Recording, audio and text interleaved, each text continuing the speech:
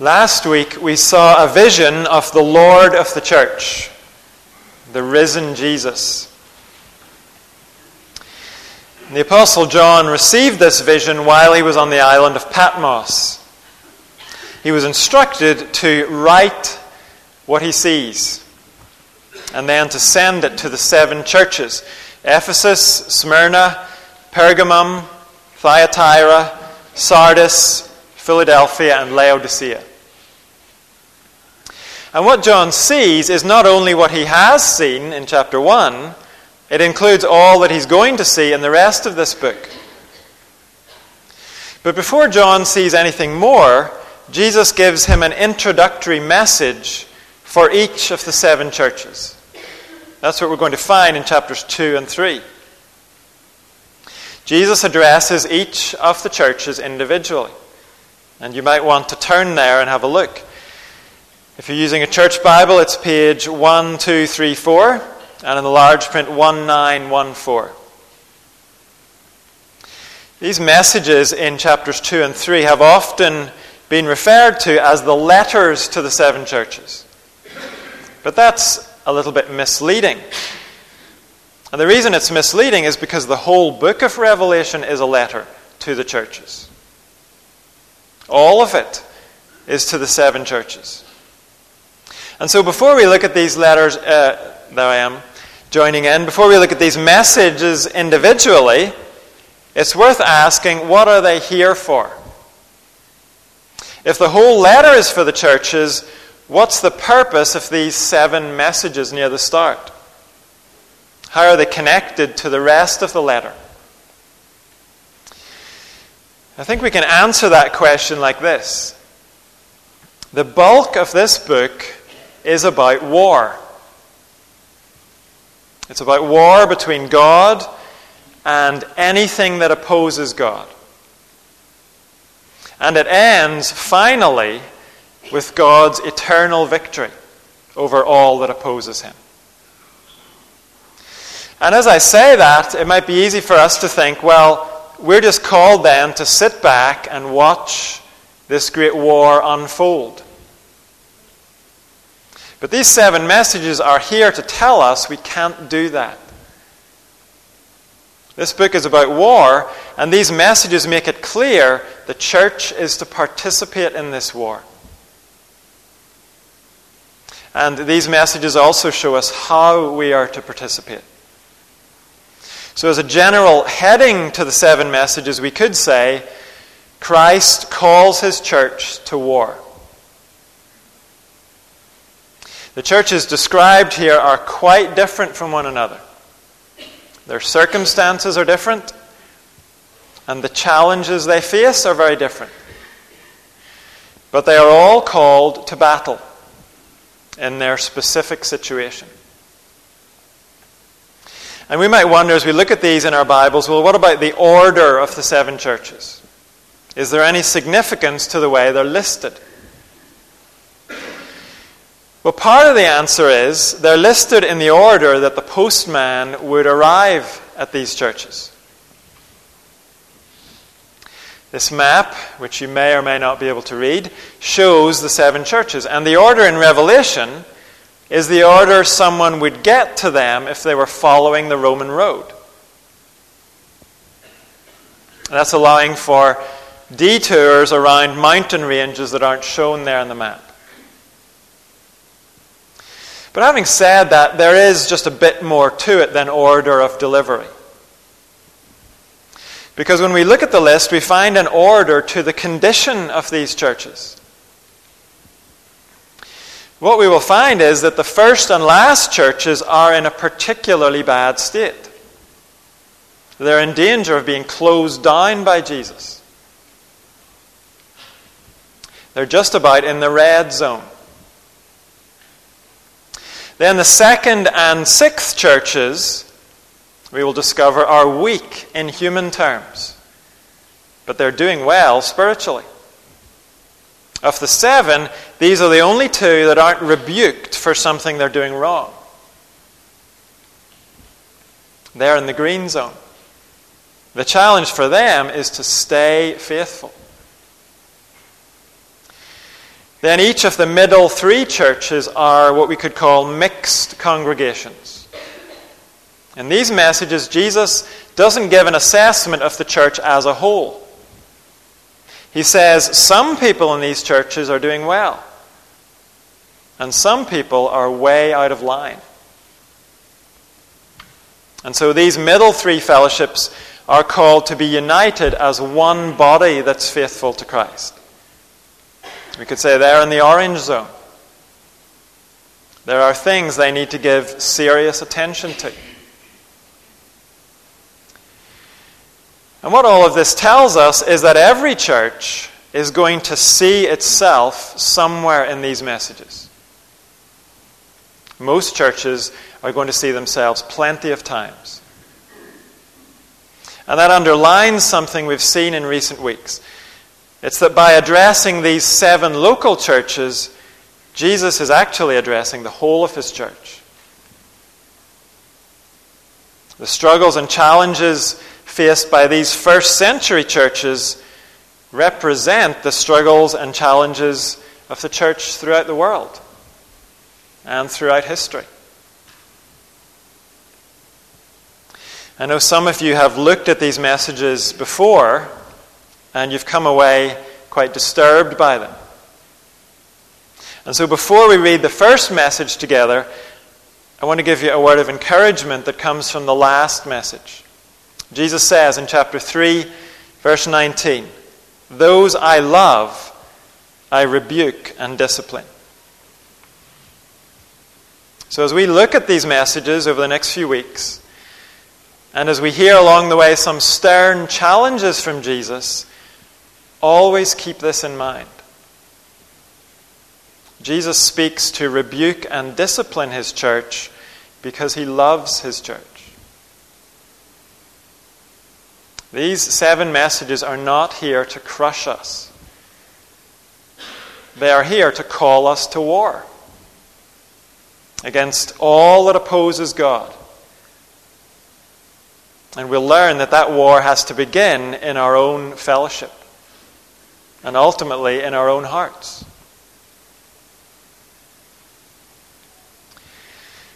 So with that background to these 7 messages, let's read the first one together in chapter 2, verses 1 to 7.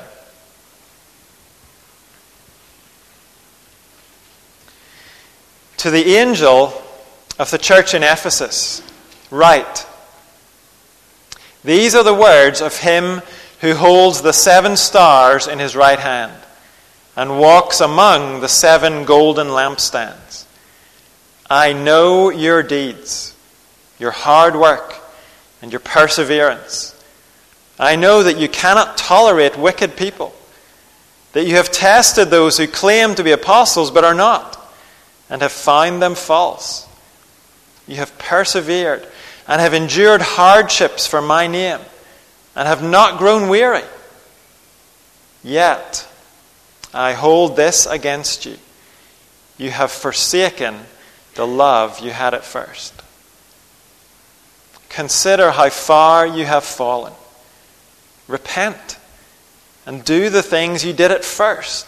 If you do not repent, I will come to you and remove your lampstand from its place. But you have this in your favor. You hate the practices of the Nicolaitans, which I also hate. Whoever has ears, let them hear what the Spirit says to the churches. To the one who is victorious, I will give the right to eat from the tree of life, which is in the paradise of God." This is God's word. As we go through these 7 messages, we'll see they follow quite a standard format. And the first thing that's standard is that all of them are addressed to the angel of each church. Last week I said it's most likely these angels are the spiritual beings that are mentioned throughout Scripture.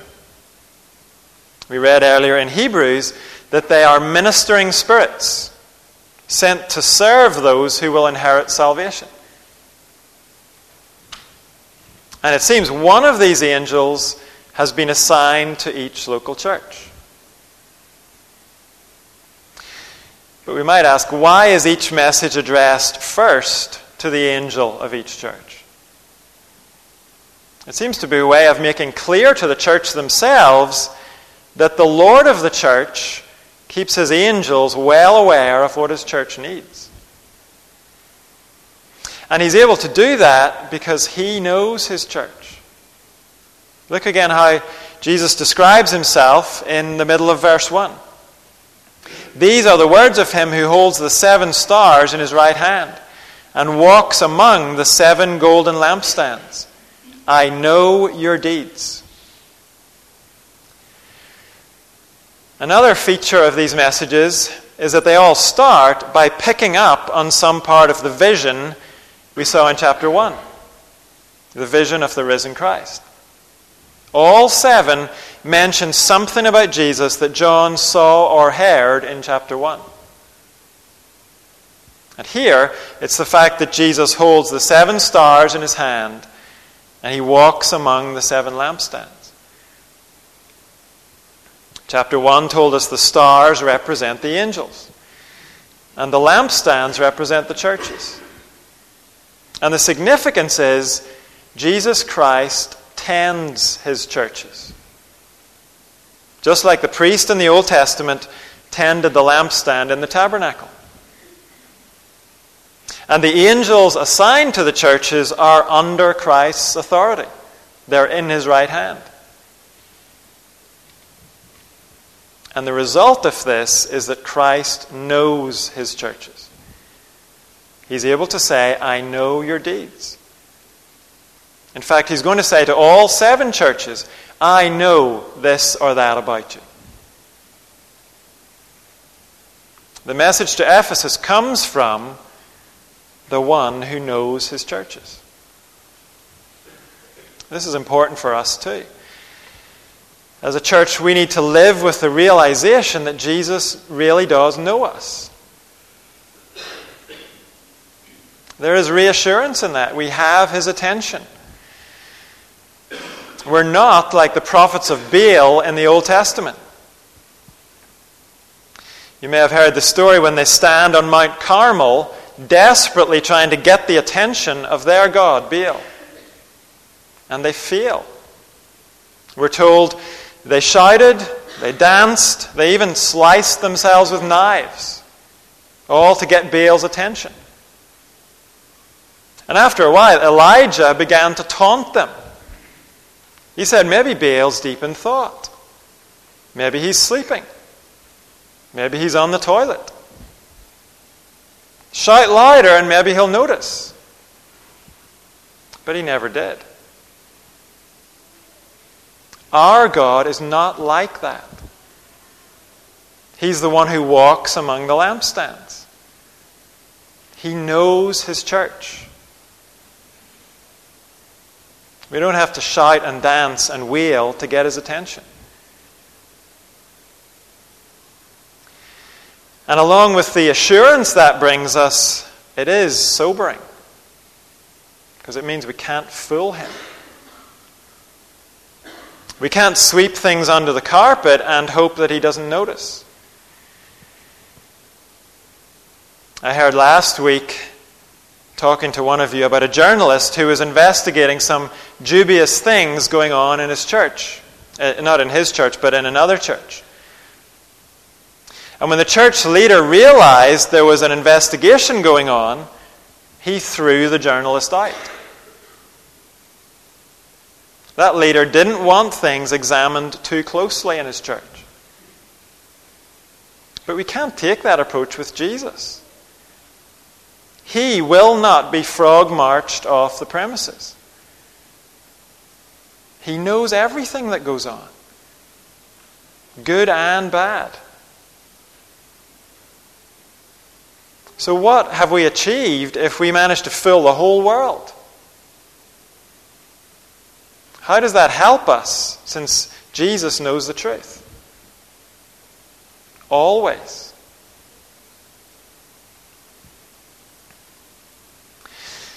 Well, what does he know about this church in Ephesus? He knows they're a church pure in doctrine, tough during hardship, but lacking in love. Jesus knows the positives about this church, and they're very significant positives. Look again at verse 2. I know your deeds, your hard work, and your perseverance.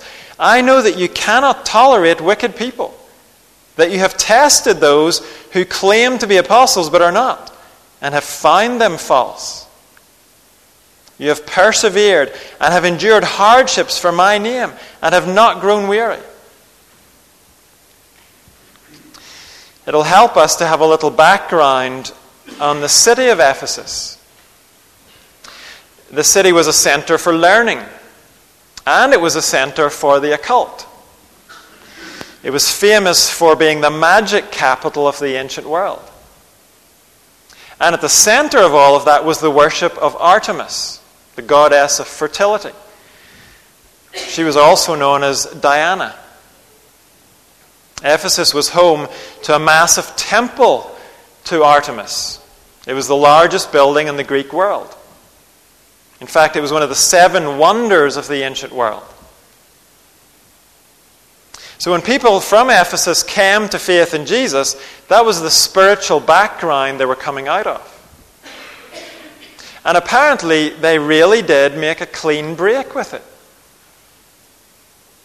The book of Acts tells us that during Paul's ministry there, new Christians brought together all their scrolls about magic and they burned them publicly. Whenever Paul left, he gave a warning to the elders of the Ephesian church, because he knew very well they would be under pressure from false teaching. It's inevitable in that kind of an environment. Some people are going to try to blend the old sorcery with the new Christianity. And so this is how Paul warned the church leaders. He says, I know that after you leave, savage wolves will come in among you and will not spare the flock. Even from your own number, men will arise and distort the truth in order to draw away disciples after them. So be on your guard. That was Paul's warning in the early days of this church.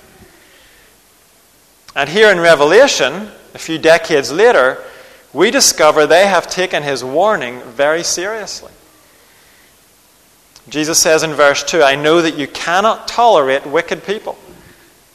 You've tested those who claim to be apostles but are not, and have found them false. Because of their background, these Ephesian believers have a bit of a nose for false teaching.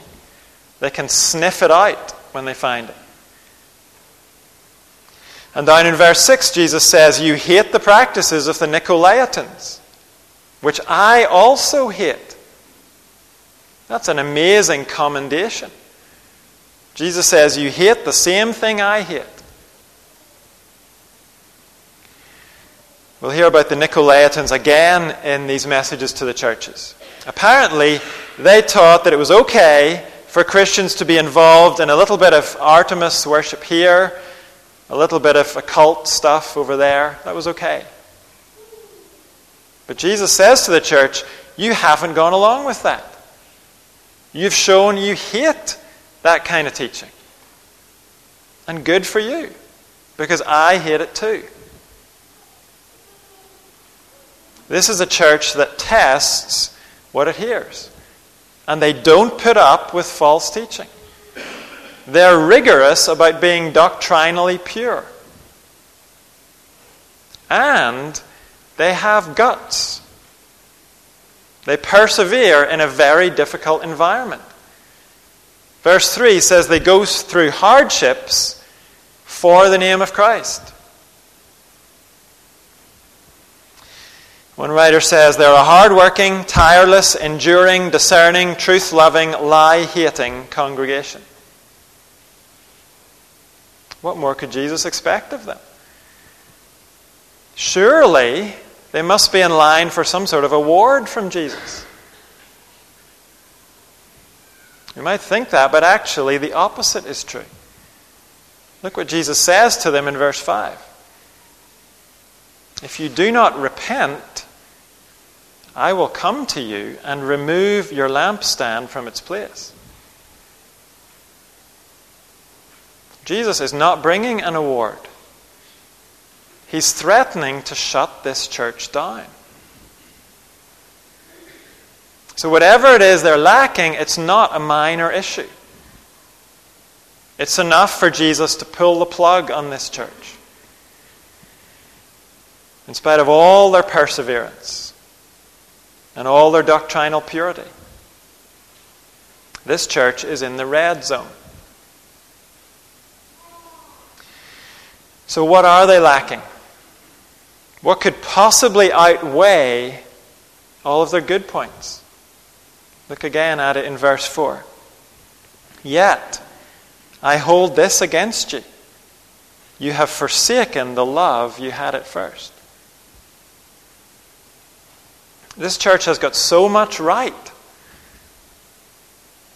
But in their good concern to endure hardship, they have allowed themselves to become hard-hearted. In their appropriate hatred of wickedness, they've lost their first love. It's so easy to do. Martin Luther said, the church is like a drunk man trying to get on a horse. He climbs up one side and falls off the other. The point is, we can be so focused on doing well in one area, we end up falling down in another.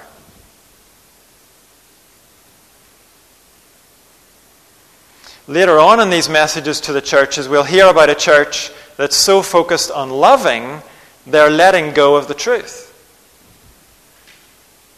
Here in Ephesus, it's the other way round. So let's think about it this way round. If we apply this to ourselves, we as a church are rightly concerned to get our beliefs right. We know the dangers of compromising the truth. We know it's foolish to set aside truth to try and please the culture around us. And Jesus has reminded us here, the truth is vital. He hates the practices of the Nicolaitans. The Jesus of the Bible is not some kind of hippie who just goes along with whatever's going on. There are things Jesus doesn't tolerate. And we are not to tolerate them either. And I think that by and large, we get that as a church. And we get the stuff about hard work and perseverance.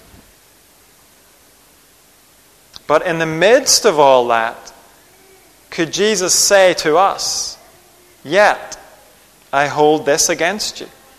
You have forsaken the love you had at first.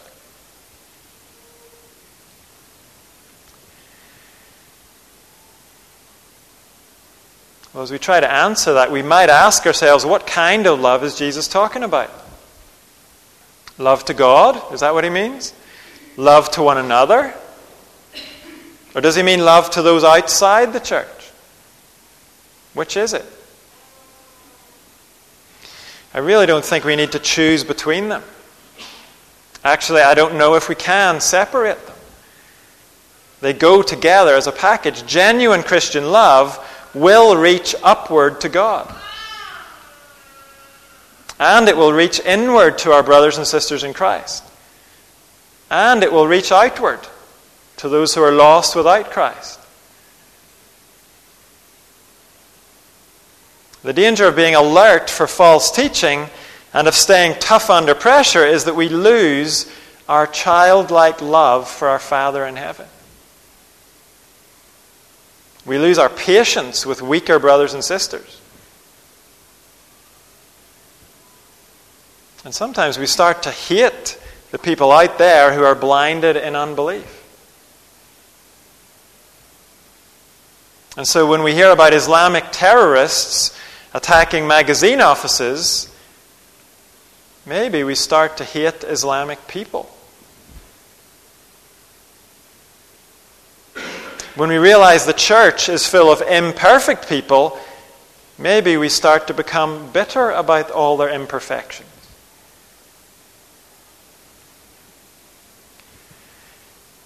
Being pure in doctrine and tough during hardship doesn't have to mean we're lacking in love. But it can happen. Like climbing up one side of the horse and falling off the other. And so let's ask ourselves, are there any traces of these things among us as a church? Coldness toward God. Bitterness to brothers and sisters. Hatred to outsiders. The only way we can really answer that is by asking ourselves, is there any of this in my own heart?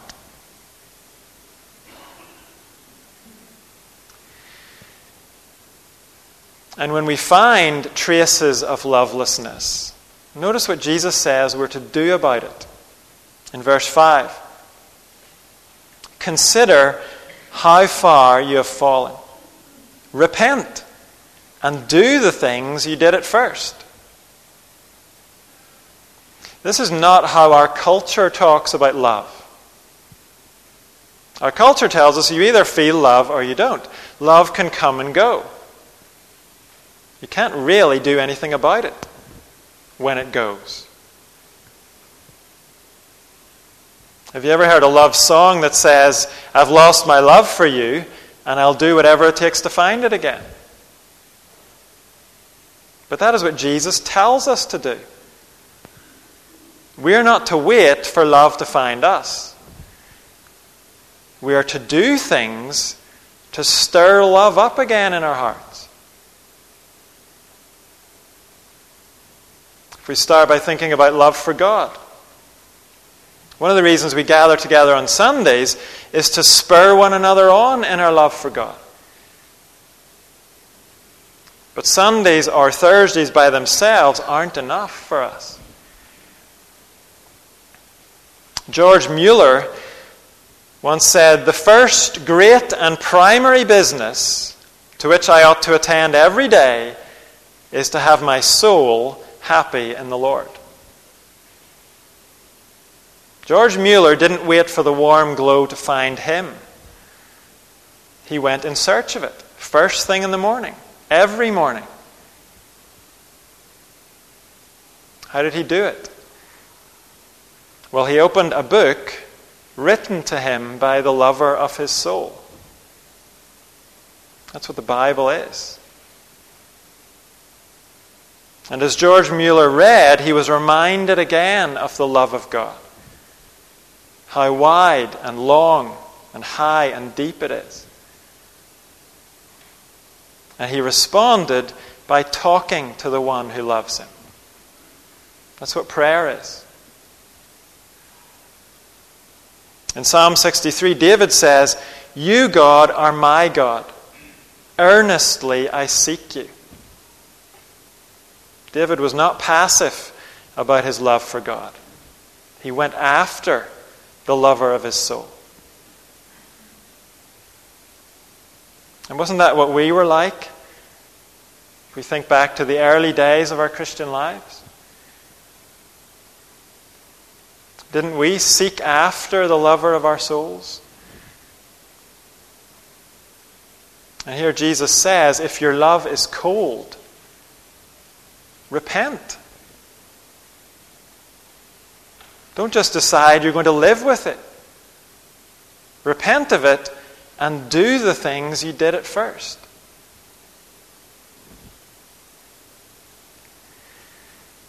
At the FIEC conference this year, one of the speakers encouraged us all to sing to God.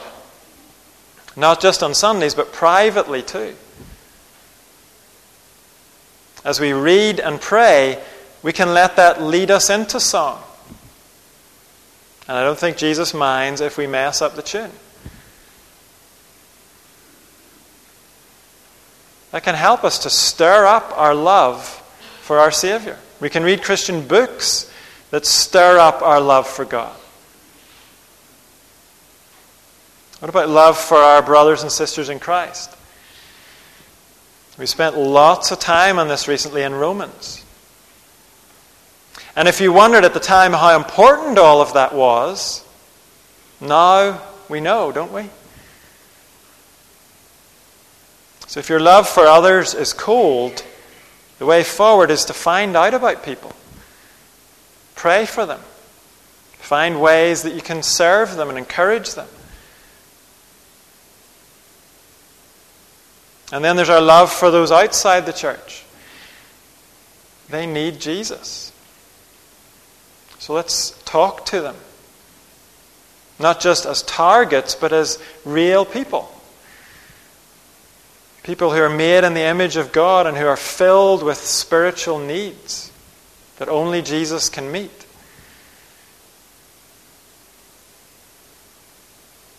The church that doesn't love people enough to evangelize will be a church that dies. No matter how doctrinally pure it is, or how tough it is during hardships, it will die. Jesus says he will shut down loveless churches. He will remove their lampstand. They will no longer exist as lights in a dark corner of his world.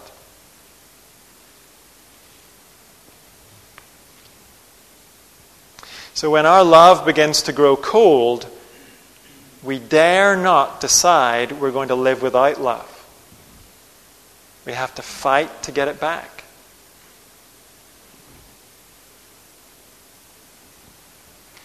I said earlier that each of these messages to the churches is a call to war. And I realize in the current cultural climate, we can be misunderstood when we talk about war in a religious setting. But there's no hint here of a call to physical violence. Here in the very first message, the call to war is a call to love. That is how the church in Ephesus is to participate in the war against everything that opposes God. They are to fight the lovelessness in their own hearts and in their church fellowship. We are right to say this is a call to war, because that's what Jesus calls it. Look what he says in verse 7. Whoever has ears, let them hear what the Spirit says to the churches. To the one who is victorious, I will give the right to eat from the tree of life, which is in the paradise of God. It's not just Ephesus, but the churches plural who are called to be victorious. We could translate it, the one who conquers, or the one who overcomes. However we translate it, it is war language. Lovelessness is opposition to God. It has to be conquered in the church and in our own hearts. And Jesus says to Ephesus, this is your battlefield. This is your front line. Jesus says, leave it to me to conquer kings and nations. You conquer your own lovelessness.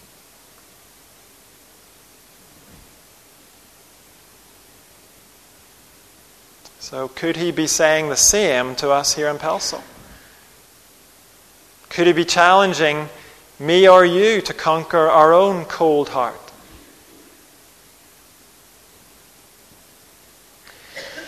Each of these messages is a call to war. But each one also includes a promise of reward. And in each case, the reward that's promised points us forward to the end of the book of Revelation. To each of these churches, Jesus says, fight your battle. And as you fight, keep your eyes on what's ahead of you. Keep in mind the eternal inheritance that's ahead of you. Here to Ephesus, he says, to the one who is victorious, I will give the right to eat from the tree of life, which is in the paradise of God. Right at the beginning, Adam and Eve enjoyed perfect fellowship with God in his garden. The end of Revelation tells us about another garden of God, a new heaven and earth. And there we are told God and his people will again enjoy perfect fellowship. And so here is the encouragement for us. Jesus says, if your hearts are hard, if you're not close to me, if your fellowship has gone cold, then fight your battle. Go to war on your loveless heart. And as you do, know that one day you will experience a love you could never imagine. You will know fellowship with me beyond your wildest dreams. And you'll share it with brothers and sisters from every nation, tribe, people, and language. Isn't that worth fighting for?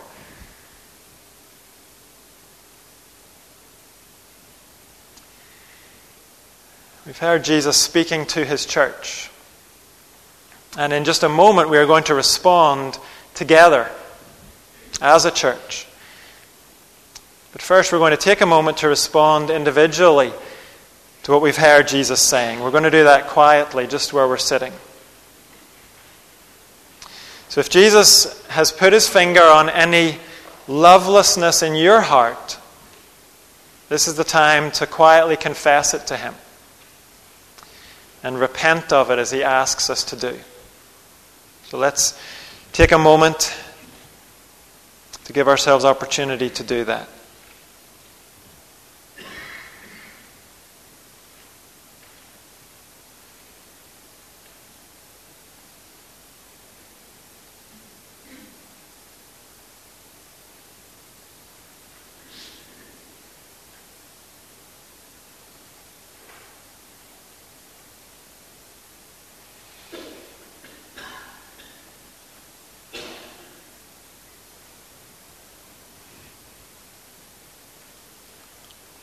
Father, we hear this severe warning, and we want to take it seriously.